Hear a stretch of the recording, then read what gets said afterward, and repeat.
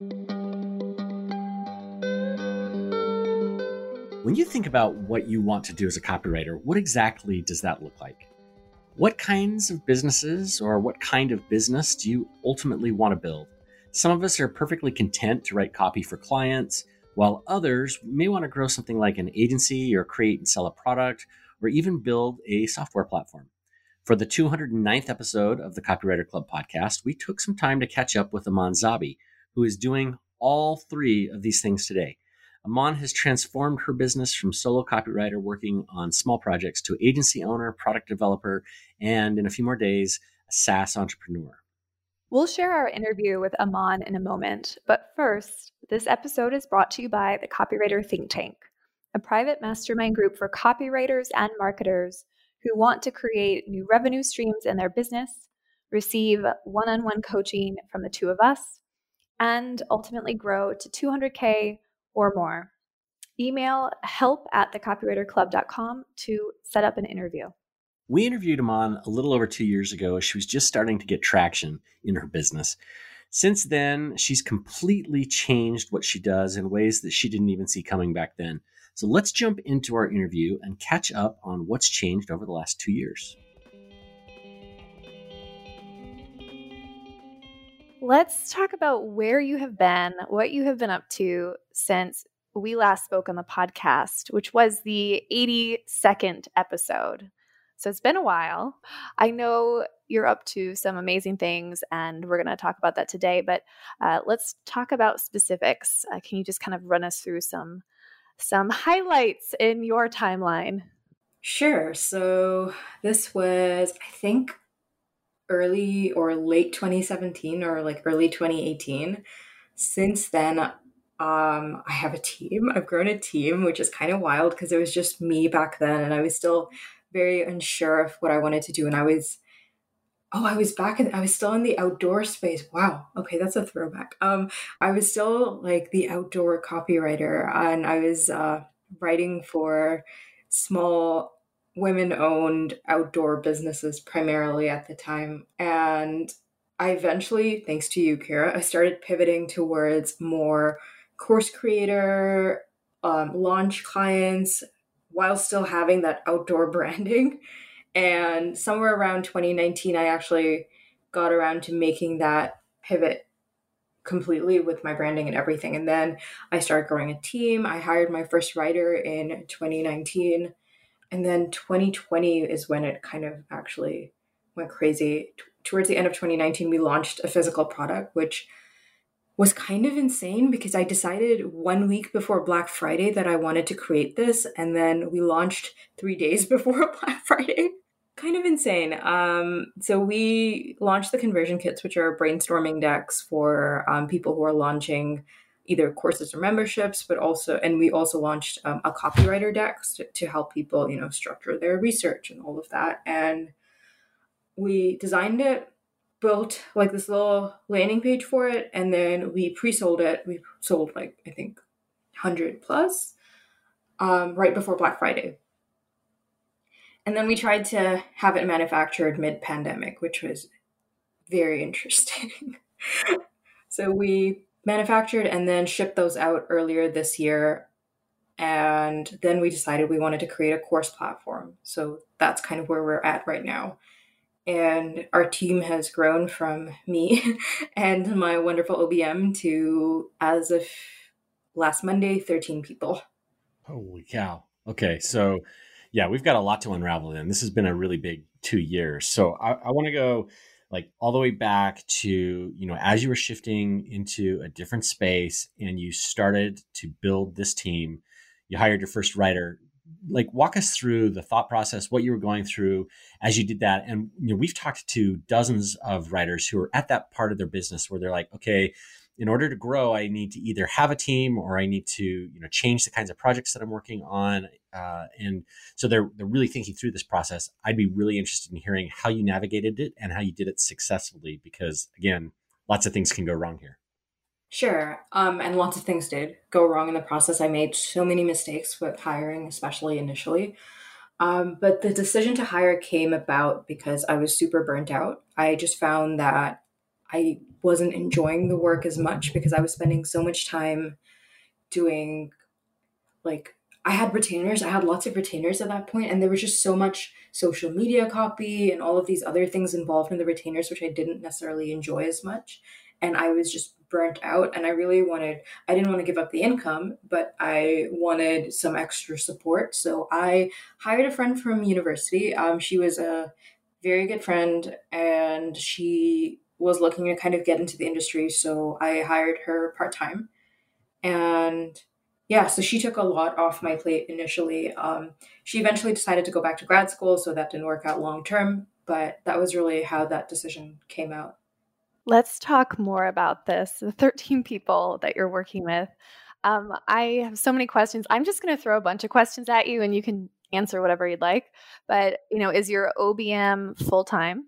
She feels like she's full time. She's actually some kind of weird magical unicorn. She does have other clients, but I don't know how she juggles everything because essentially the Scribesmith is three businesses because we have the e-commerce side, we have the platform we're developing, and then we have the agency side, and she manages all of it. And then the 13 people, can you just talk about what that actually looks like? How are they each working on a separate client? Are those clients mostly retainers or are they projects?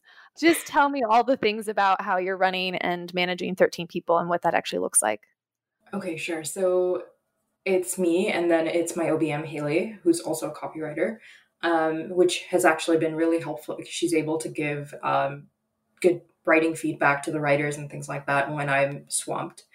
And then we have a virtual assistant who is incredible. She's the most organized human being in the world. She's fantastic. We have two writers. Both are full-time. The virtual assistant is also full-time. And now we have a UX designer who's helping with the terrain and the platform development side of things. We have four people who are kind of working on managing the process of onboarding all the new course creators we're working with and doing growth and acquisition type things. And then we have two people who are trying to get podcast interviews and trying to do guest posting and all that kind of PR and comms kind of things, especially leading up to our big launch. So that's I think that was 13 in total. So you mentioned, as you started to create this team, a lot of things went wrong. Would you mention a couple of the pitfalls that you had to work through before you got to the point where you are now? And I can imagine we may actually be talking about teams here for a while, but I'm really curious in how you stepped through the stuff that was going wrong and made it out the other side. Sure. First off, don't ever hire friends. That was just a bad idea on my part. While she was wonderful, it was just very difficult for me because I'm kind of a people pleaser. So it's very hard. It was very hard to have difficult conversations about, constructive criticism or, deadlines are actually deadlines and those kind of things when it's somebody that well.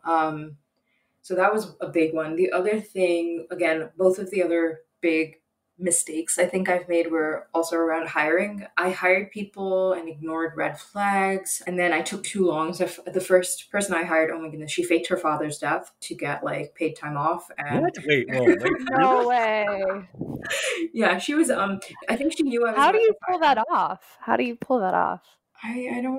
She just. I guess you didn't. She didn't pull it off. Yeah, well, she did because then I didn't. I was about to fire her, and then she told me her dad died, and then she needed some time off. So obviously, I didn't fire her, and then she kind of milked that for about a month and a half, and then I had enough and basically laid her off. I think, yeah, pretty much 2 months after I had initially wanted to fire her, I laid her off. And her father's still alive and well. Yeah, he's alive and well. I saw pictures of him at her wedding. Oh. Yeah, it's pretty funny. Oh my gosh. Okay, so let's talk about how you manage this big of a team too, because another of the reasons why I think a lot of people really hesitate to bring on people to help is that they don't want to transition to a manager role. They actually like copywriting and they like engaging with the clients, but at some level, you have to step into the CEO role and actually run the business. So talk a little bit about that too. Right. And I do really like engaging with the clients as well. And I still do that part. So all of the client meetings, I still do myself. But all of, the project management side of things, because everything is assigned through Asana or Trello, my virtual assistant, she will go in and she will pull out all of those tasks, put them into our own Asana and then assign them to the writing lead, and she will kind of distribute it amongst the whoever's doing the writing work. So all of the project management side is completely off my plate. All I have to do is actually show up for these client meetings, record them, and then give them to my team, and then they break it down into tasks or whatever else they need to do. The actual writing itself, I do really enjoy the writing and I miss some parts of it, but I really enjoy the copy chiefing part as well. So we have like an internal review system. So anything that one writer writes is always reviewed by another writer before, or then Haley before it comes to me. So I get to like do finishing touches and give feedback, and then it's passed on to our VA who handles delivery. So I'm only really involved with in the final stage where it's kind of being reviewed. But if it's a complex project, like if we're working on I still do all of the launch copy and sales copy and stuff like myself, but it's just for our retainers where there's, recurring emails that go out every week, or, social media posts and things like that. They have it completely systemized. I only review before it goes out. But if it's a launch or something else, then I will step in right at the beginning of the process and give like a really detailed brief, really guide the research process as much as I can, and then check in at every stage and then I work with them. So I feel like I still get to do a lot of the work that I really enjoy. And do you tell your clients that they're working with your team and that you're really just copy chiefing, or what does that conversation look like? I do mention that, that they're getting a full team, and I try and frame that as a benefit because, you get lots of you have, the creativity of a bigger group, and you have less likely if things, there's things don't slip through the cracks as much and things like that. I do mention that I quality control everything and nothing goes out without my approval. So that kind of addresses any fears that they're getting subpar work or anything like that. And we haven't ever really had any pushback on that. How many projects are you managing a month on average? And like what's the breakdown of retainers versus launch projects? What does that look like? So it's usually, let me see, I think it's at 4 retainers right now. And then it's either one launch project or it'll be maybe 2 smaller projects and the one-off projects usually I will do myself because I don't really have the time these days to kind of systemize it and then hand it off to the team. So the retainers are them. It's like 95% them.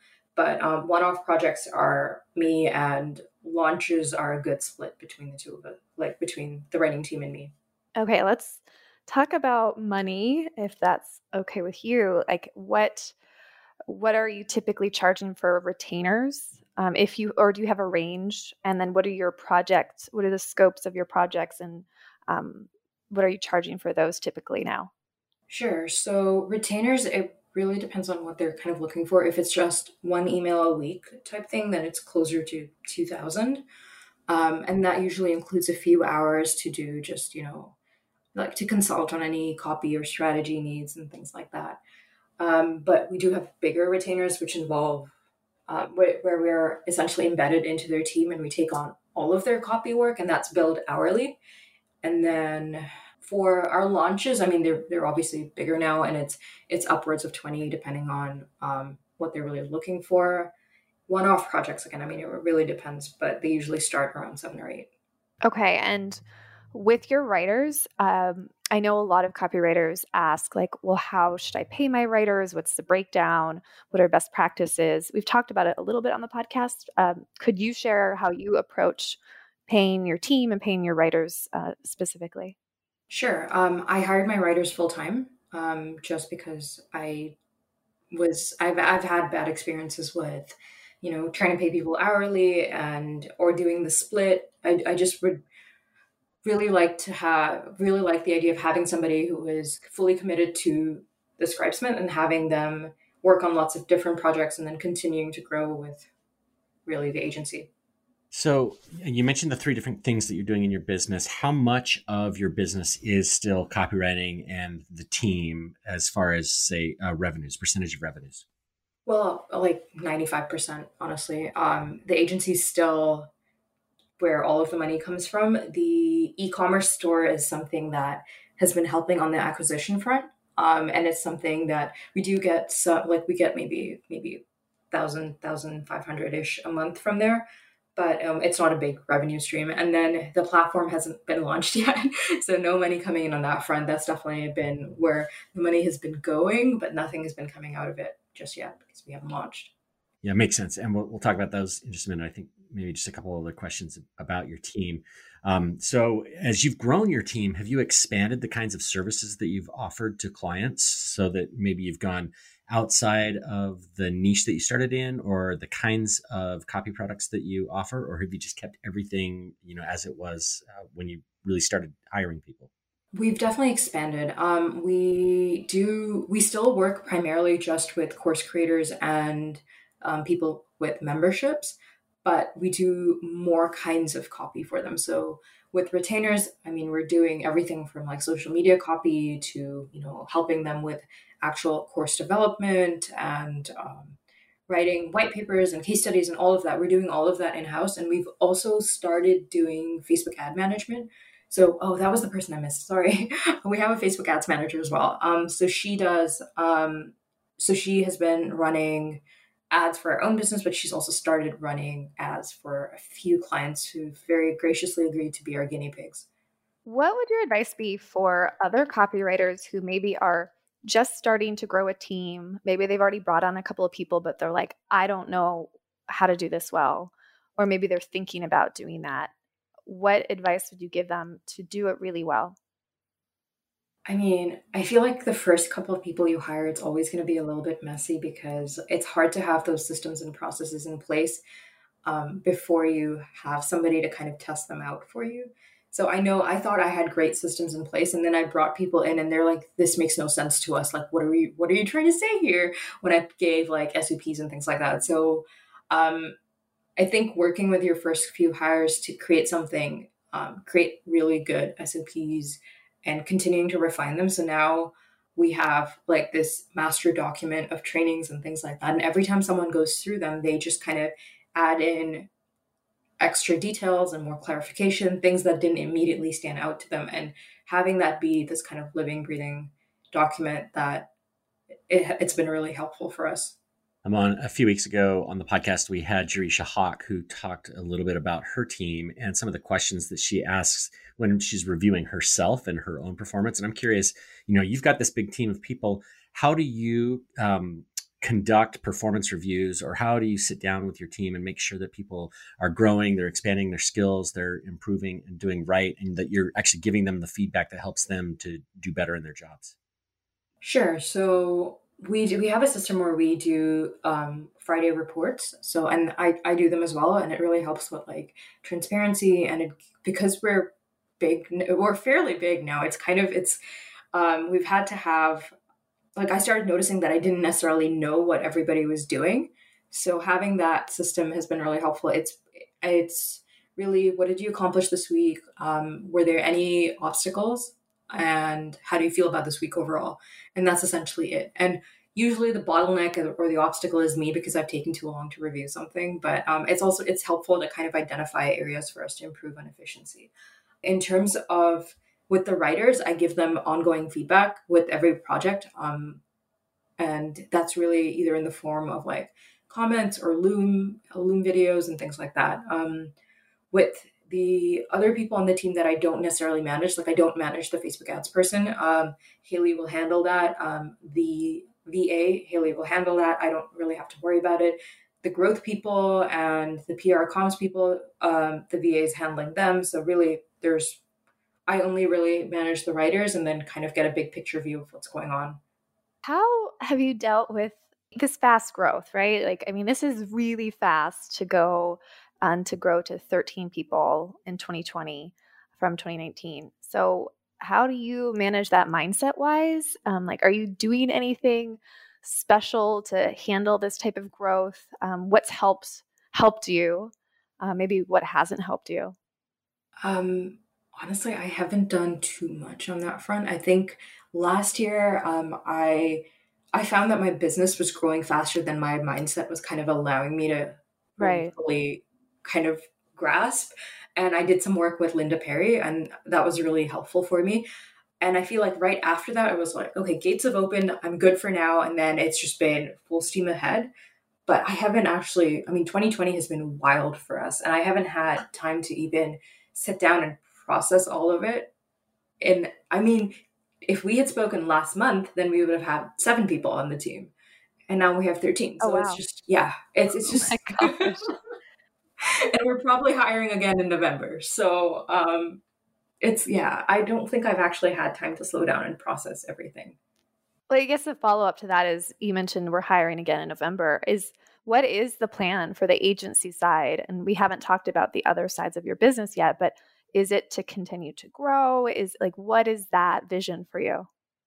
I go back and forth on this. It really depends on it's how I'm feeling that day about client work. I spoke to Linda yesterday, and I was on her podcast, and I'm like, I don't know if I want to keep the agency. I go back and forth on it. I think I do want to. Today I feel like I want to keep the agency. I don't think it's going to go away anytime soon. Really, because it's working really well. It's working like clockwork, and it would be impulsive and stupid of me to try and like phase it out, especially at this point. But where I personally enjoy the business most is like the part that lets me innovate and create and build, and I really want to lean into that side of things. So I think while the agency will grow in parallel, I want to be on the creation side of things. I want to be building products and really trying to innovate within this space as much as possible. Let's break in here and talk about Eman's approach to growing a team. So usually when we talk about this, Kira, we're referring to, adding a VA or maybe hiring a business manager to help with systems, the kind of stuff we talked with Jordan recently, or even maybe just like a junior writer to help with some of the project load that we have. But Eman has a team of 13 people and is adding more soon. So this is amazing to me. What are your initial thoughts about what Eman has built? Well, I really like the way that Eman thinks about the different divisions in her business. And I think that it's easy as copywriters to just think about the services we're providing and that department in your business and to just try to grow that. And that takes a lot of time and effort. But what's really cool is when you see copywriters who've expanded and started to create these other, whether you want to call them divisions or departments, it doesn't really matter what you call it, but expanding and creating new revenue streams in different spaces like Eman has done. So I love how she has her agency, which she's figured out how it works. She's got that set in place. And she has her e-commerce division with products. And now she has this platform that she's created where she's taking a revenue share from the courses that are coming out of the new platform that she's created in the SaaS space. So it's really cool to see how she's growing her business and using her skill set as a creator and someone who really truly is an entrepreneur to build her business this way. And I think the copywriters I've seen who are thinking a little bit bigger are starting to view their businesses as far as like the different departments and divisions too.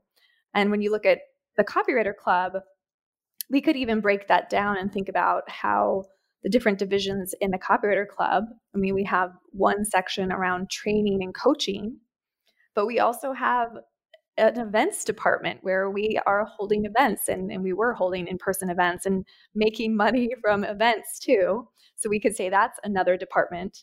And then even a third for us, which is media, which would be the podcast for now, and even potentially having sponsorship revenue from media. And so we can all start thinking that way, even if you're a newer freelancer, just thinking about how you would like to grow in terms of the different departments you'd like to build in your own business.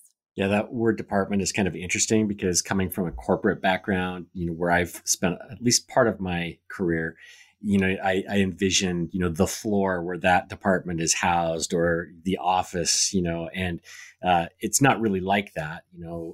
It's the same people as you and me and a couple of the people who, help us out, Brandon and Rosie and Teresa, and how we divide that up, into departments. And I'm kind of using air quotes as we talk about it, is kind of the trick, right?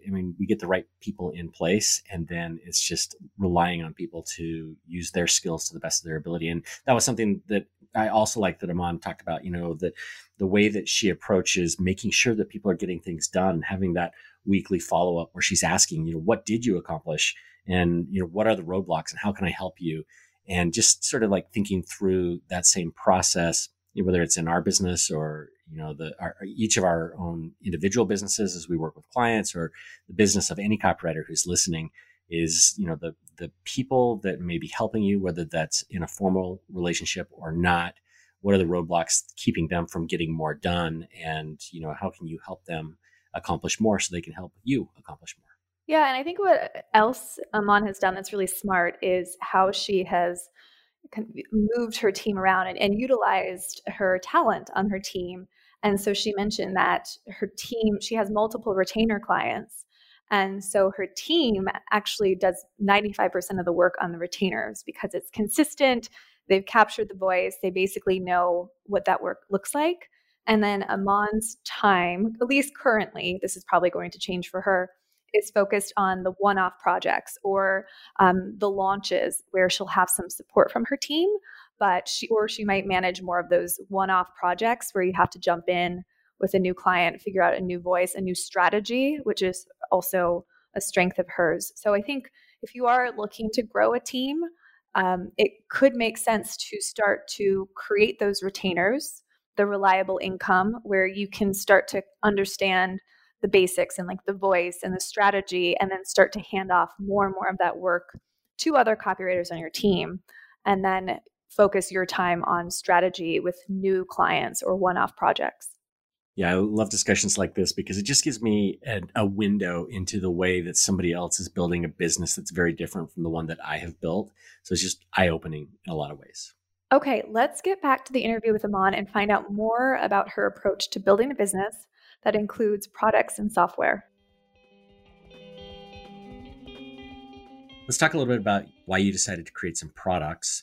What has gone into those? I know there were some hiccups around, deliveries, but the cards, I'm actually looking at the cards right now. They're sitting on my desk, but tell us why you decided to develop products and the process and actually getting these created and out to market. Sure. So it was a very impulsive sort of decision. I have always used note cards and flashcards when I'm planning for launches because it's really helpful for me to move bits and pieces around. And I was speaking to a client and I just grabbed them off my table, and she was more interested in the cards than what I was saying. And I'm like, maybe there's something here. And this was maybe like a week out from Black Friday. And then I basically told Haley and the one person we had on our team at the time that we were going to get this. I wanted to do this, and we were going to try and get it out before Black Friday. So I hired someone on Fiverr to do the design. I had all of the content ready because it was really on my flashcards. And I basically roped in my mother and made her, I wanted to see if I could teach her how to do a launch with the cards, and it worked. So if my mom could do it, I was sure that someone who was more familiar with business would be able to do it, and threw up a landing page and then really just put it out into the world and hoped that people would reshare it, and they did. And that was really it. We pre-sold everything, and then we had to figure out delivery. I didn't even have a manufacturer kind of locked in at that point. Found a manufacturer, hired a translator because I don't speak Chinese, and then really had to kind of navigate delivery and production mid-pandemic. It would take weeks for us to get samples. And then finally, I think this was right before TCC IRL this year or right after, I had I think it was 9 giant boxes of decks show up and they were in my garage, and then we had to pack each one manually and then mail them out to everybody. So that was a very interesting experience. And then we launched on Product Hunt. We were product of the day. And then and that's been really good for us because it brings in steady sales. Okay, I know. Yeah. And I know we want to talk more about all the products, and I have mine sitting in front of me too. It's beautiful, but I feel like I'm still stuck on, maybe it's just me. I'm stuck on the fact that you've grown so fast. And I'm like, as I listen to you talk about everything you're doing, I'm just like, how are you doing it? And so I guess my question really is, how have you dealt with the burnout? Because you mentioned burnout a couple of times. I mean, it sounds like you're kind of like powering through, but how do you actually deal with it? And what does that look like for you? And where have you struggled over the last year? I have very poor self-control and like boundaries around work. I will work till like 3 a.m. and then I'll be up at 7 and I'll be working again. There are days when I won't like have my first meal till like 5 or 6 p.m. It's kind of ridiculous. And earlier this year, I think probably July or August, I think I hit like absolute complete burnout. Like I wasn't able to kind of even muster the energy to get out of bed. I was just so tired. I would take client calls from my bed and pretend like I was at work, but I was just exhausted. I would really only get up to do any kind of to do client work. And I needed to take a week off. Like I needed a full week off. I was on a boat in and just away from everything work related, and that was really therapeutic for me. And then I came back and I felt so incredibly recharged. It was like, this is what my brain is like when I give it food, water, and sleep. And obviously, I went right back into my routine. So I think it's something I just need more. Like it's something I'm working on. I need more structure. I need to be better about eating and like fueling my body, giving it rest, and all of that. It's just a cycle of burnout, rest, burnout, rest, burnout, rest right now. Obviously, there are ways to mitigate that, but I look at what you're accomplishing, what you've been working on, and I'd have a hard time saying you're going to accomplish everything you have if you're taking weeks of vacation off at a time or whatever. I mean, they kind of go hand in hand. Yeah. Yeah. And it's like, I used to use the fact that I'm young as kind of like an excuse. It was a mindset thing for me. But now it's like, I'm young. I can abuse my body right now. I can make up for it when I'm 30. So, Well,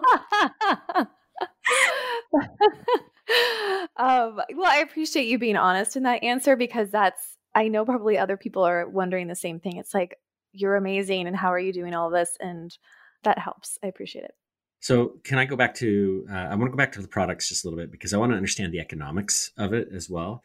I don't know if it's a moneymaker for you. You mentioned that it's really good for lead generation, which, maybe that makes even doing something at a loss worthwhile. But, as far as the costs go in production and, shipping a product over from China, putting it together in the garage, sending it out, how does that all look from an economic standpoint?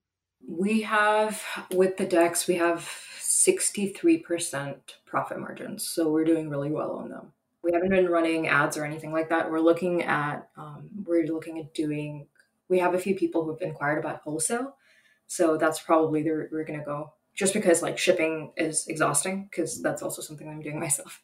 Can you talk more about that side of your business? What is the plan? Is it to have a shop with multiple products? And when you're talking about wholesale, what does that actually look like? Sure. So eventually, I think I want to be creating more decks. I've been toying with the idea of creating one for course creators specifically.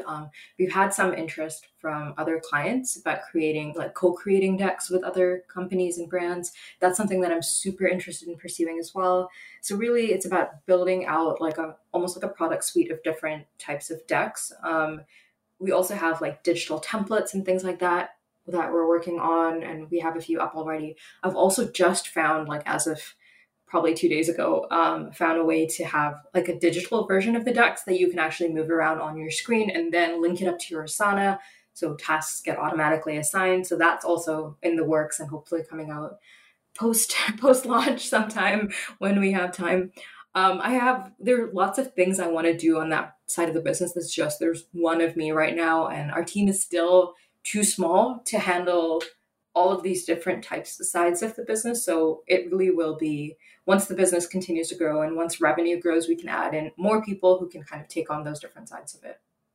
Yeah, I would love to, have a copywriter club version of, something like this. So we're definitely gonna have to talk about, is there a way to work together? And you maybe just kind of answered this, but I was going to ask, what are the other kinds of products that you're thinking of, at least that you're willing to reveal, as you're starting to think, okay, how do we expand this part of our business? Sure. So we have digital templates. We have like webinar script templates and things like that. And that's just been something that people have requested, and we've just turned our internal stuff into templates and put those up, and we might continue to do those because for us it's a great way of just raising like average cart value because people usually add them in whenever they're buying a deck. um, but I'm really interested in kind of exploring more tangible um, brainstorming kind of tools, and that might involve going beyond decks eventually. I just don't know what that's going to look like just yet. What advice would you give to copywriters who are listening? They're like, I want to do that too, or maybe they've purchased one of your decks too.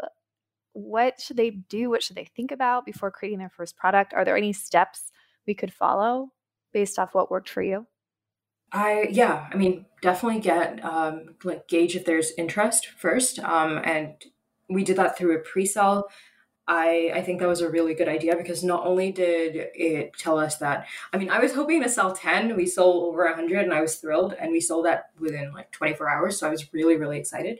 But that also gave me all of it really funded all of the manufacturing as well.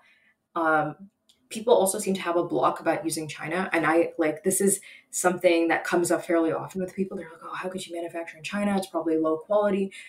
But that's really not the case. China manufactures what you want them to manufacture. So if you're trying to get like really bottom budget, really, really cheap stuff, they will give you crappy quality.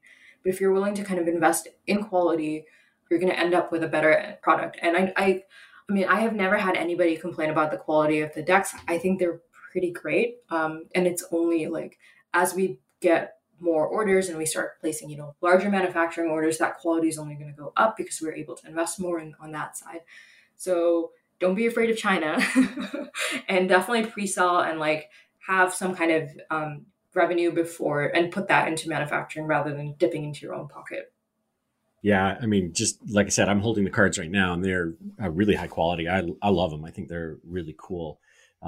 So obviously, China can produce some pretty good stuff if you're working with the right people. Okay, so let's shift then and talk about this third area of your business, which is just really starting to get up to speed. In fact, if we've timed the podcast right, you'll be launching, in the next week or so. Tell us about what you're doing with not products, not copywriting, but with the technology and platform. Sure. So because we work with with course creators so much, we saw a couple of things in the course industry. It was really that the industry has a problem with quality control. The most popular courses aren't necessarily the best courses. They're just, courses with the best marketing teams behind them. On the flip side, as, a consumer of courses, I would get burnt so many times because I would fall for this marketing despite being a copywriter. We did the numbers, and our team alone over the last few years, we've spent around 20 grand on bad courses alone. And that number, like, it kills me. It's just so upsetting. But that's really because they're marketed so well. And we wanted to tackle this problem from both sides. We wanted to create a platform where people could put their courses up and host them for free, and we would market it for them. So, if you're a subject matter expert, but you don't necessarily have launch experience or course marketing experience, which is a pretty specific skill set, we would take that off your hands and we would market it for you, and we would take 25% off revenue and not profit. We would run ads, we'd do emails, we'd do all of that, and that was essentially it. But then we'd kind of run into that same problem again where like quality wasn't really being maintained and it wouldn't differentiate us from platforms like Udemy and Skillshare. So instead of just accepting every course that comes our way, we are vetting every single course that goes up. So every single course that goes up, we've developed a rubric, we're going through it, we're making sure it's tangible, not just like fluff. Audio video quality is good. It's not just text. We're putting it through all of that and then uploading everything. So that's kind of the big picture of what we're doing. It's called Terrain because I didn't mention that. Okay, so because you mentioned that the course space is like a lot of courses don't work, right? We all know that. We've experienced it for ourselves. Can you dig a little bit deeper into that and talk about almost like a state of the union on the course space, the course industry, from your insider knowledge working with clients and working in that space for a couple of years? Where is it at today, and what's working, what's not working? I think 2020 is actually, and with COVID, I think it's been great for the course space because I think courses are having a bit of a moment right now, especially if, they're bite-sized, intangible, and evergreen. I think we're going to see a big surge in the number of courses being produced, but people are kind of, I think, more risk averse this year with, investments and things like that. Understandably, people have lost jobs. There's, the whole looming threat of a recession. So I think smaller, and I'm seeing smaller mid-range courses are doing really well, unless, you have like Amy Porterfield's budget and you can kind of execute those big launches. But even on some of the larger launches, I know people aren't seeing the kinds of numbers that they necessarily always do. So, and I mean, it's becoming increasingly expensive also to do those kind of launches because with Facebook is kind of crazy right now. Ad spend is high. All of those things mean that for smaller businesses, like I think people who are maybe under the 500,000-ish mark, I think smaller, more like specialized, bite-sized courses are working better. And we're also seeing like hyper-focused niches. So not just, women entrepreneurs, but like women of color entrepreneurs or LGBTQ entrepreneurs, like specific courses for more targeted segments are also performing better right now, at least from kind of what I'm seeing on my side. So let's talk a little bit about the product that you're developing. You mentioned that it's, this platform for courses that you're going to be vetting. Like, let's say I have a course or I'm thinking, oh, I'd like to do a course, but, I'm not sure. I've thought about maybe putting up something on Udemy or maybe, doing something on Podia or, Kajabi or wherever. What kinds of courses would be a fit for what you're building at Terrain? Right. So right now we're looking at primarily doing business courses that are focused at online business. So anything that can help entrepreneurs up level in some way, that's kind of where we're focusing. So copywriting courses, social media, any sort of digital marketing, but also things like, how to manage your money as an entrepreneur or like how to deal with stress and burnout as an entrepreneur. Mindset stuff, speaking, all of those kind of things, all of the things that kind of fit into an entrepreneur's toolkit. That's what we're trying to create like a curated marketplace for those courses. So maybe this is a similar question, but what makes a great course? So if I'm creating a course for the first time, or maybe I have some courses and I know they could be better, what are some ingredients you think make a great course?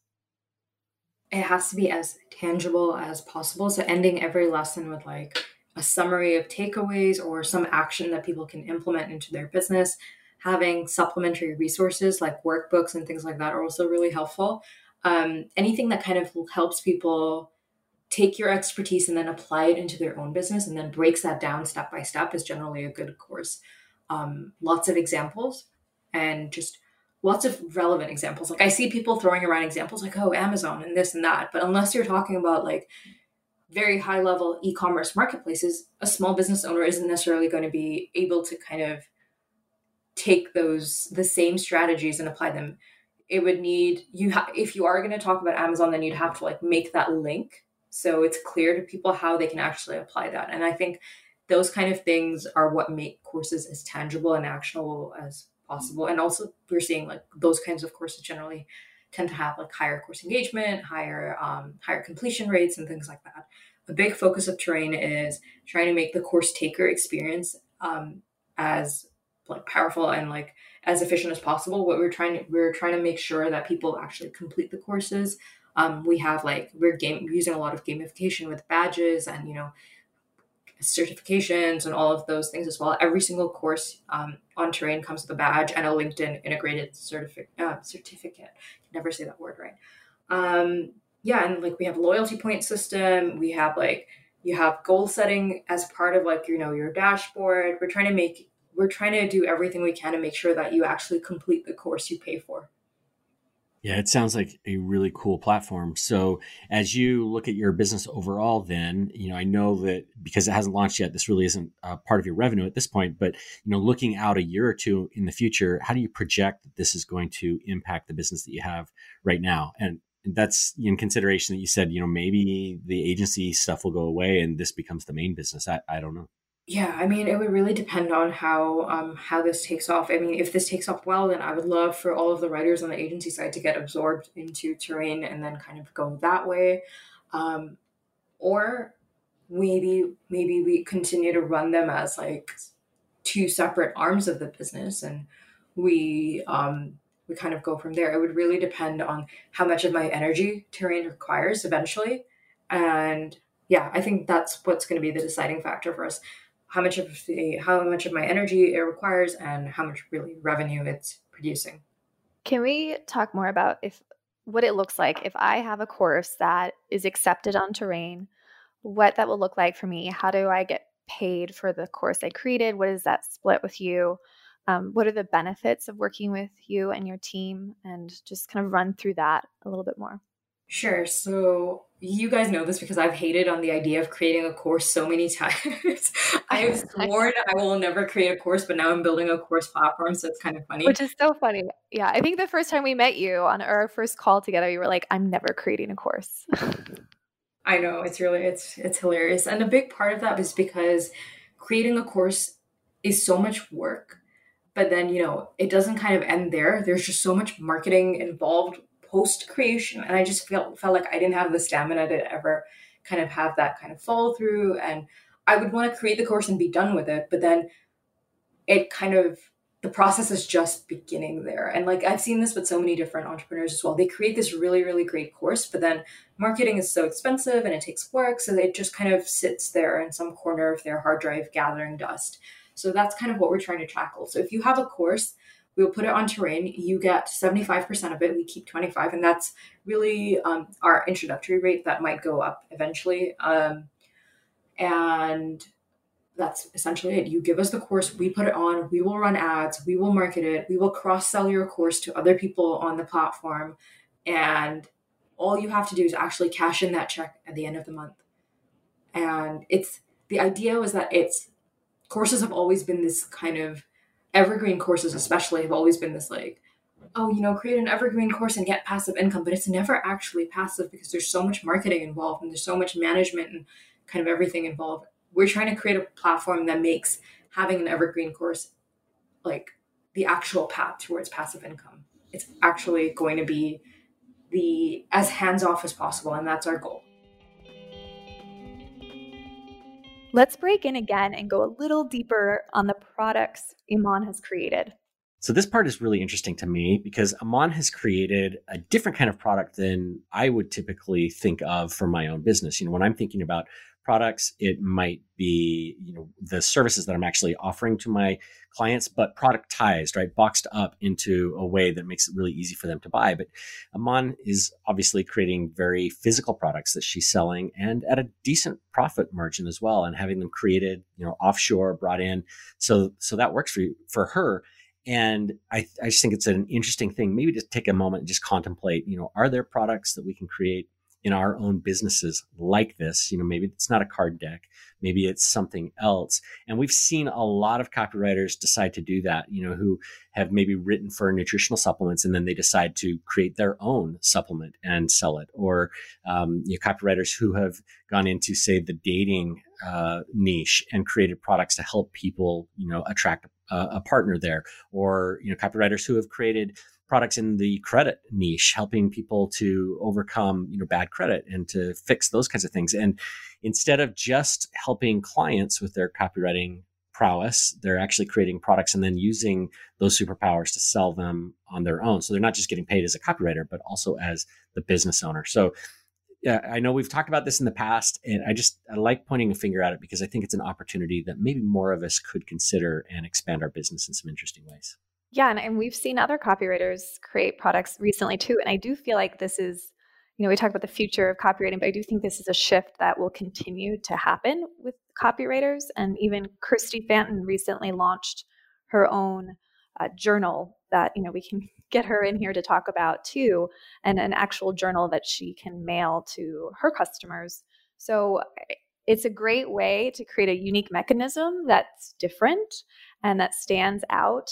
And kind of can connect to customers through all the noise because it is a different product than what everyone else is creating. Yeah. And then one other thing that kind of stood out to me is, Eman mentioned, and this is something that I think we all feel pretty deeply, is that there are a ton of really bad courses out there. And, part of her business model with Terrain is that they're going to be curating, the good courses from the bad courses. And I think that's an awesome thing. But in your opinion, Kara, you've taken courses, we've created our own courses. What is it that makes a course good as opposed to something that's not worth spending any money on? Well, I think today, Eman talked about enough of it, but it's about implementation and actually walking away. It's the course creator is making a promise, and the course or program is designed to actually fulfill on that promise. And that usually involves some form of accountability and implementation. And I think there's more of a need for that now. And so there are, Eman made some really great suggestions as far as what you could add to courses with clear takeaways at the end of each module, which seems obvious, but probably most of us don't do it.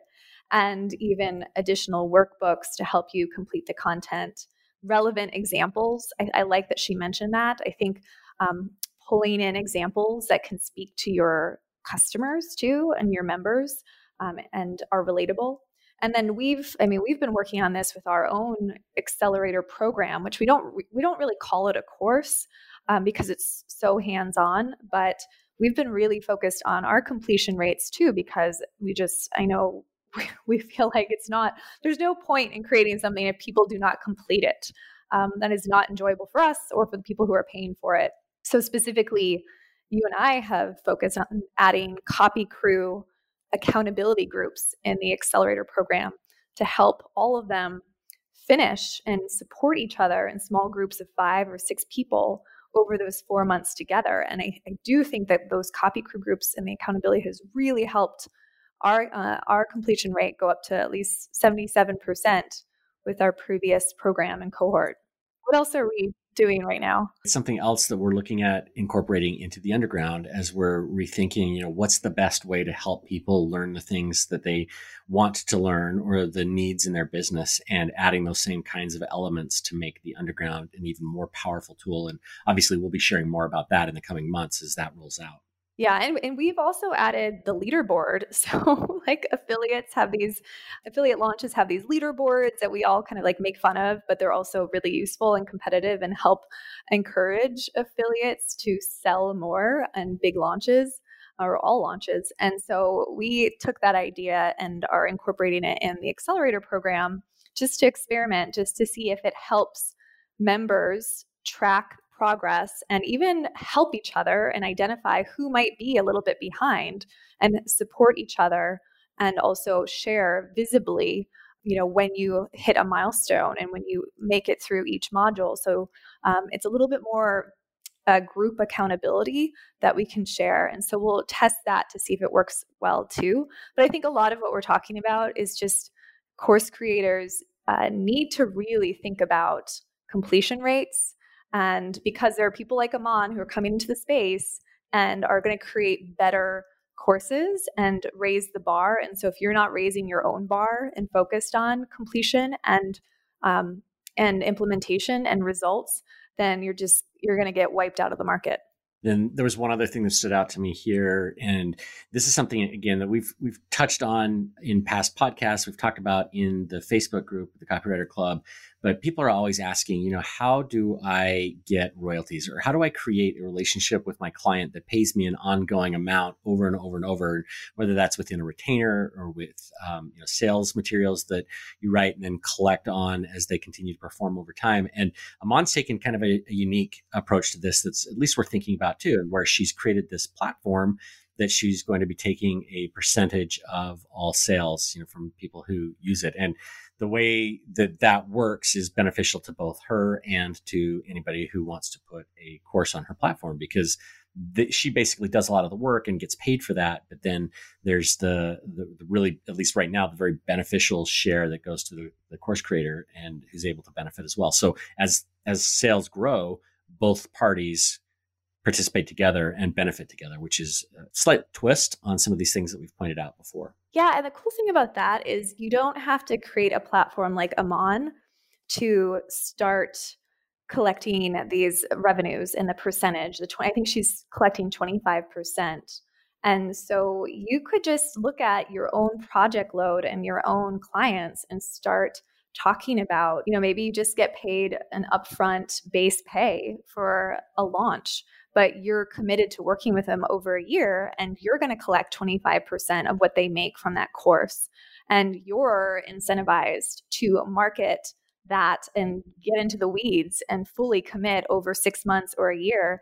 And there's a better opportunity for you to make more and to build a true partnership. And then when you start to think that way, you're going to start vetting your clients way more because you're going to ask better questions on sales calls to make sure the course has an opportunity to sell and it has a great offer. And so you'll start to just attract better clients too by looking at your business that way. And again, it's like we can all start doing that. We don't have to create a SaaS platform to do that, although that's cool. You can start thinking about how you could approach it from Eman's way in your own business. Yeah. I mean, what if you started, in addition to providing copywriting services, but what if you started suggesting products that clients could create? And, maybe you take a percentage of that revenue as you help them create new products. I mean, there's just so many different ways to look at this and things that we can do differently in our business to help grow, to add an additional revenue stream, just to think about things differently. And that's one of the things I really admire about Eman and what she's been doing. So let's go back and wrap up the interview with some questions about getting everything done. So as I listen to you talking about all the different areas of your business and what you're doing and how much time you're putting into it and the people that you're managing, the products that you're creating, all of this stuff, it's making me really tired, Eman, just even thinking about it. Like, how do you structure your days and your weeks that you can get so much stuff done? And I mean, if people go back and listen to that previous episode and see where you've come, in your own business over the last 3 or 4 years, I mean, it's amazing. It's amazing the progress. So clearly part of that's you, but you must have some systems that help you, just get crap done. I really want to say I do, but it just means that I've sacrificed every other aspect of my life temporarily. I've cut out really every other distraction in my life. If people go back and listen to the old episode, then I spend quite a bit of time talking about, how I use like fitness and like all of that stuff to structure my day and feel and how important that was as part of my life. But right now, I don't think I can remember the last time I worked out.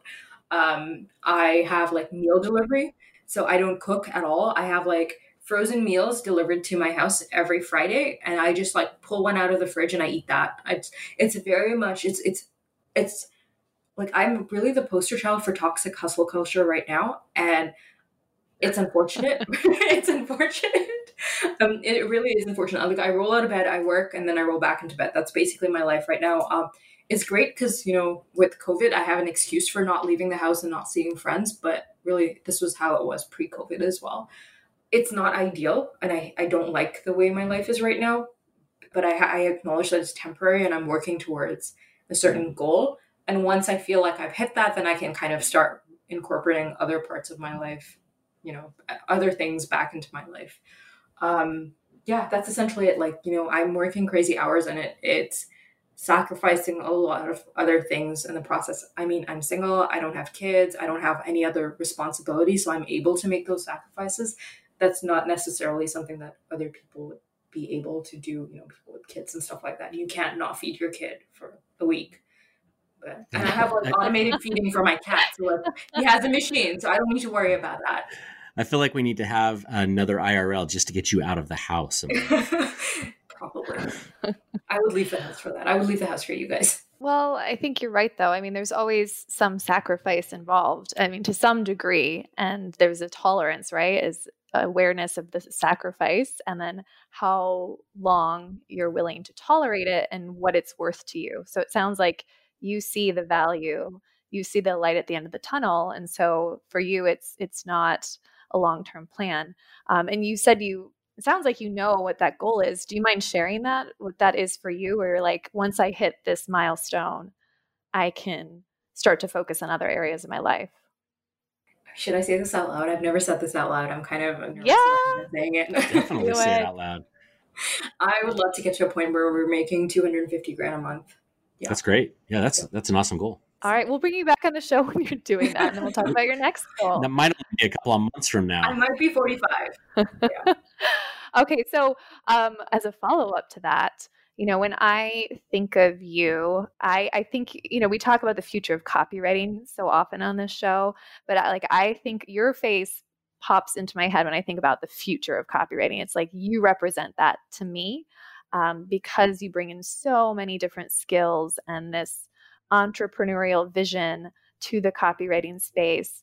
And so my question is, what advice would you give to other copywriters who feel like maybe they're lacking in that entrepreneurial spirit, or like they're having a hard time tapping into that vision that you clearly have? And maybe it's because they're burned out and they're just like serving clients and they can't pull themselves out of it, which we all fall into that at some point. But what advice would you give so that people who want to have that entrepreneurial spirit can tap into that more?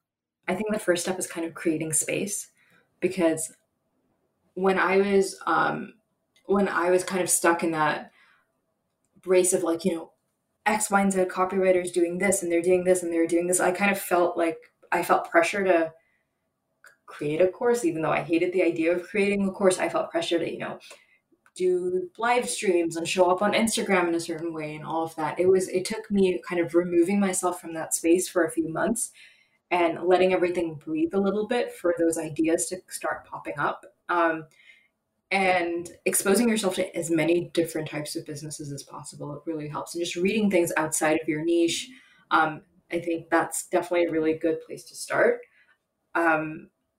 And really looking at different ways to diversify your income streams. Because I know people love to joke about how AI is coming for our jobs, but if you're not a stellar, absolutely amazing copywriter, I think GPT-3 is scarily good. I'm afraid.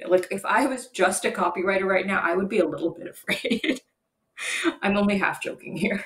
The other thing that I see as I, look at what you've accomplished, Eman, is that you give yourself permission to explore a lot.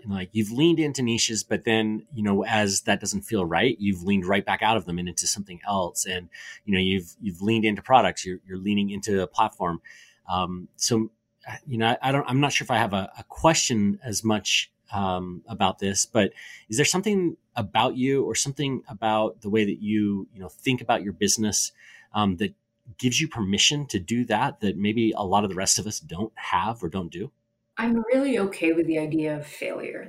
I don't see failure as something very permanent. If 2 weeks from now the Scribesmith disappeared, it would suck, but I think I have enough faith in myself that I think I'd be able to build something else. I don't take any sort of failure as a value judgment on me as a human being. And I think that's been helpful. It's never personal. Failure has never been personal for me. This is just something it's just been me as a kid and it's the reason I didn't care about school at all. I really didn't care about my grades. I really didn't care if people thought I was stupid because I didn't believe that about myself. I know we've talked a good amount about mindset today, but I've noticed, I think even when you came on the show last time, it was one of your first few podcast interviews, and you weren't quite putting yourself out there and marketing yourself as frequently back then.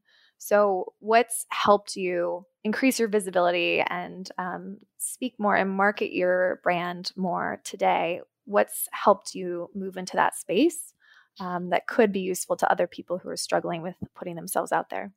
Sure. So, like I said, I have no baggage around the fact about I don't ever doubt my own skills or intelligence and stuff like that, but I totally am incredibly insecure about the idea of putting myself out there. And that's something that still kind of bothers me till today. And my way of dealing with that is one, it's not just me anymore. So I'm it's for everybody. The idea that it's not me talking about myself is definitely helpful. And that changes once you kind of have a team.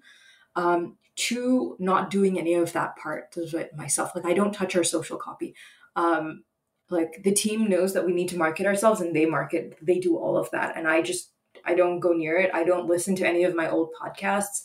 I don't watch any webinars that I've been on. I don't look at any of that. I just show up, pretend it's like a conversation between someone, friends, and then forget it ever happened. And then once we get the link, the team will market it for us. Like, I don't have any like big mindset shits here. I just avoid it.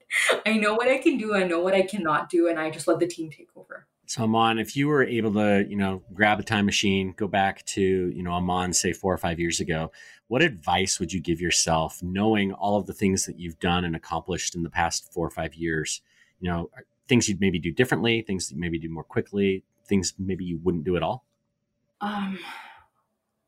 Honestly, like I am very, very fortunate. Like I really wouldn't change very much at all. I would probably save more money. I think that would be a big thing kind of looking back. Like once I started making real money, I started spending like crazy. I think I would go back and like knock some sense into 22-year-old self and be like, put that money in a bank.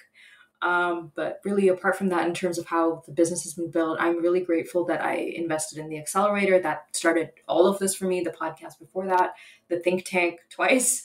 And then just consistently investing in mentorship has been huge for me. And I'm constantly, I purchased a lot of courses. I'm looking at always learning. And I think those were all wise decisions. Maybe not the most intentional decisions, but they all worked out for me in the end. You guys are my copy parents, and it's been a whole circle for me to come back here. Thank you so much for everything you guys have done for me and all of the other copywriters, in the club. I am amazed at how far Eman's come since we first met her in the Copywriter Accelerator. It was really clear then that she was going to build a great business as a copywriter, but seeing how far she's come in so little time, I'm literally in awe. All this motion, the product she's created, the software, but unfortunately it comes at a price. And so I'm curious, Kira, what your response is to Eman as the poster child for the toxic hustle culture. Well, I appreciated that Eman was transparent with us, and she was upfront and just even, has a sense of humor about the toxic hustle culture and is just owning it too. Because I think during the interview, you could tell, like, it kept creeping up for me, just like, how are you doing all of this? How are you getting all this done? And so I found relief in her honesty and her answers, and just comfort in knowing that she is making real sacrifices now, and she's clear about those sacrifices. It's not like she's lying to herself, but the payoff for her is greater than the sacrifice. And it's also just good to know where you are in life. And for her right now, it's worth it and she's cool with it. But, if you're in a different stage of life where that sacrifice is it's just not worth it. It's also comforting to know that it's okay not to sacrifice, or not to sacrifice as greatly, right? We're all making micro sacrifices as we grow our business, but what truly are you willing to sacrifice over the next year or the next 5 years? And is it worth it? And sometimes the answer is yes, it is. And sometimes it's not. And so I think just being realistic about what you want out of your own life at this time, and where you want to be 5 years from now, 10 years from now, and figuring out if the work you're putting in will match up to where you want to be. And just having those honest conversations with yourself about that is what I took away from that conversation. Yeah, we've talked before about, if you want what other people have, you've got to do the things that those other people do. And if you want something that other people don't have, you've got to do things that will get you that stuff that other people won't do. And I think that's what it comes down to. She's really open about what the trade-offs are. And I think, like you said, if we want something, and we just have to realize, what are the trade-offs? Am I willing to give up, sleep? Am I willing to give up my social life in order to create something right now that might pay for, my future, that might, create something that, continues to run and benefit me in the future? And that, as long as you're cool with the trade-off, that's cool too. But I think the flip side of that is also, nobody has to do this, right? There are other ways to build businesses, and the only way to succeed is not through burnout. It's not through, pushing yourself. There are other things, other pathways, and Eman's just chosen this one. And I guess I'm curious, what for you, how have you sacrificed more recently, and has it been worth it? How have you looked at it for your own life? Yeah, that's a good question, because there are times when I do, work weekends, or not full weekends, but, take time on a Saturday to complete, a newsletter that's going out to the underground or other things. And for me, that trade-off is also worth it too. But I'm in a different place in life than say you are, or even Eman. My kids are mostly grown. I still have plenty of time for, the water polo games and, going to lunch with them and hanging out. And it's mostly a sacrifice of personal time at this point. Whereas it's not something I could have done 15 years ago with little kids. And it is, again, when I was Amon's age, maybe it was something that I could have put even more time into, just because of the way, life changes all of us. So it all comes back to being cool with what you're giving up. How about you? Do you feel like you have to sacrifice things in your personal life in order to make business work? I feel like I have, definitely. A couple years ago when I was living in New York City, I feel like I was working every night. Maybe not every night, but it was like every day, every night, every Sunday. And I was just in that stage where I guess I could have avoided it, but it was also the stage I was in. It was early on in business. And so I was willing to make that sacrifice, knowing that it could pay off in a couple of years. And it has. I don't work as much now. I still work, but the hours are not as intense. And this is the time where my kids are 5 and 7, and I want to spend as much time with them as possible. So, I think I'm really intentional about it now, and I always check in to make sure it feels okay and it's balanced, and I'm not sacrificing too much for where I want to be 10 years from now. So, but I think the check-in point is what you can do every week, every month. We can all do that. Yeah, I agree. One other thing that stood out to me is when Aman was talking about being okay with failure. And I think this is really closely related to that hustle culture. She's willing to try things that don't work. And, the investment in ideas that may not pan out, I think, is a really valuable skill set. Being able to see that something isn't going to succeed, or that there's a chance that something might not succeed, and still being willing to try it anyway, just to see what happens. It's almost the best way to learn. And I think that's one of the keys for Aman's amazing growth over the last 2 years. Yeah. And she also mentioned, her goal is to make $250K a month. That's her goal. And that stood out to me because, there's no correct goal for all of us as copywriters. For many copywriters, it's to make $250K a year would be a win. And that's just, you've made it. And so to hear her voice that the goal is to make $250K a month, I'm inspired and in awe of that, not necessarily because I want the same thing, but just because she's thinking really big and she's owning it too. And she shared it publicly. I mean, she's not just journaling about it, she's voicing it, which is, a great first step. And so whether or not that's your goal, it doesn't have to even be money related, but just challenging yourself to think bigger in the way that Eman has. I think that's something that we can all do in all of our businesses. Okay, so to learn more about Eman, you can check out her website at scribesmith.com. And if you're interested in what she's creating at Terrain, be sure to visit theterrain.io. If you've got a course you think Eman's team should check out and possibly even host on Terrain, email team@theterrain.io. That's the end of another show. Our intro music was composed by copywriter and songwriter Addison Rice. The outro was composed by copywriter and songwriter David Muntner. You can learn more about the programs that the Copywriter Club offers, things like the Copywriter Underground and the Copywriter Think Tank, which is our mastermind for copywriters who are building six-figure businesses, by visiting thecopywriterclub.com. And if you haven't done it already, would you mind opening up Apple Podcasts to leave a review of the show? Let us know what you think about our guests and the information that we share. Those reviews help us get the word out and let us know that you appreciate what we bring to the show each week. Thanks for listening. We'll see you next week. Copywriters coming together to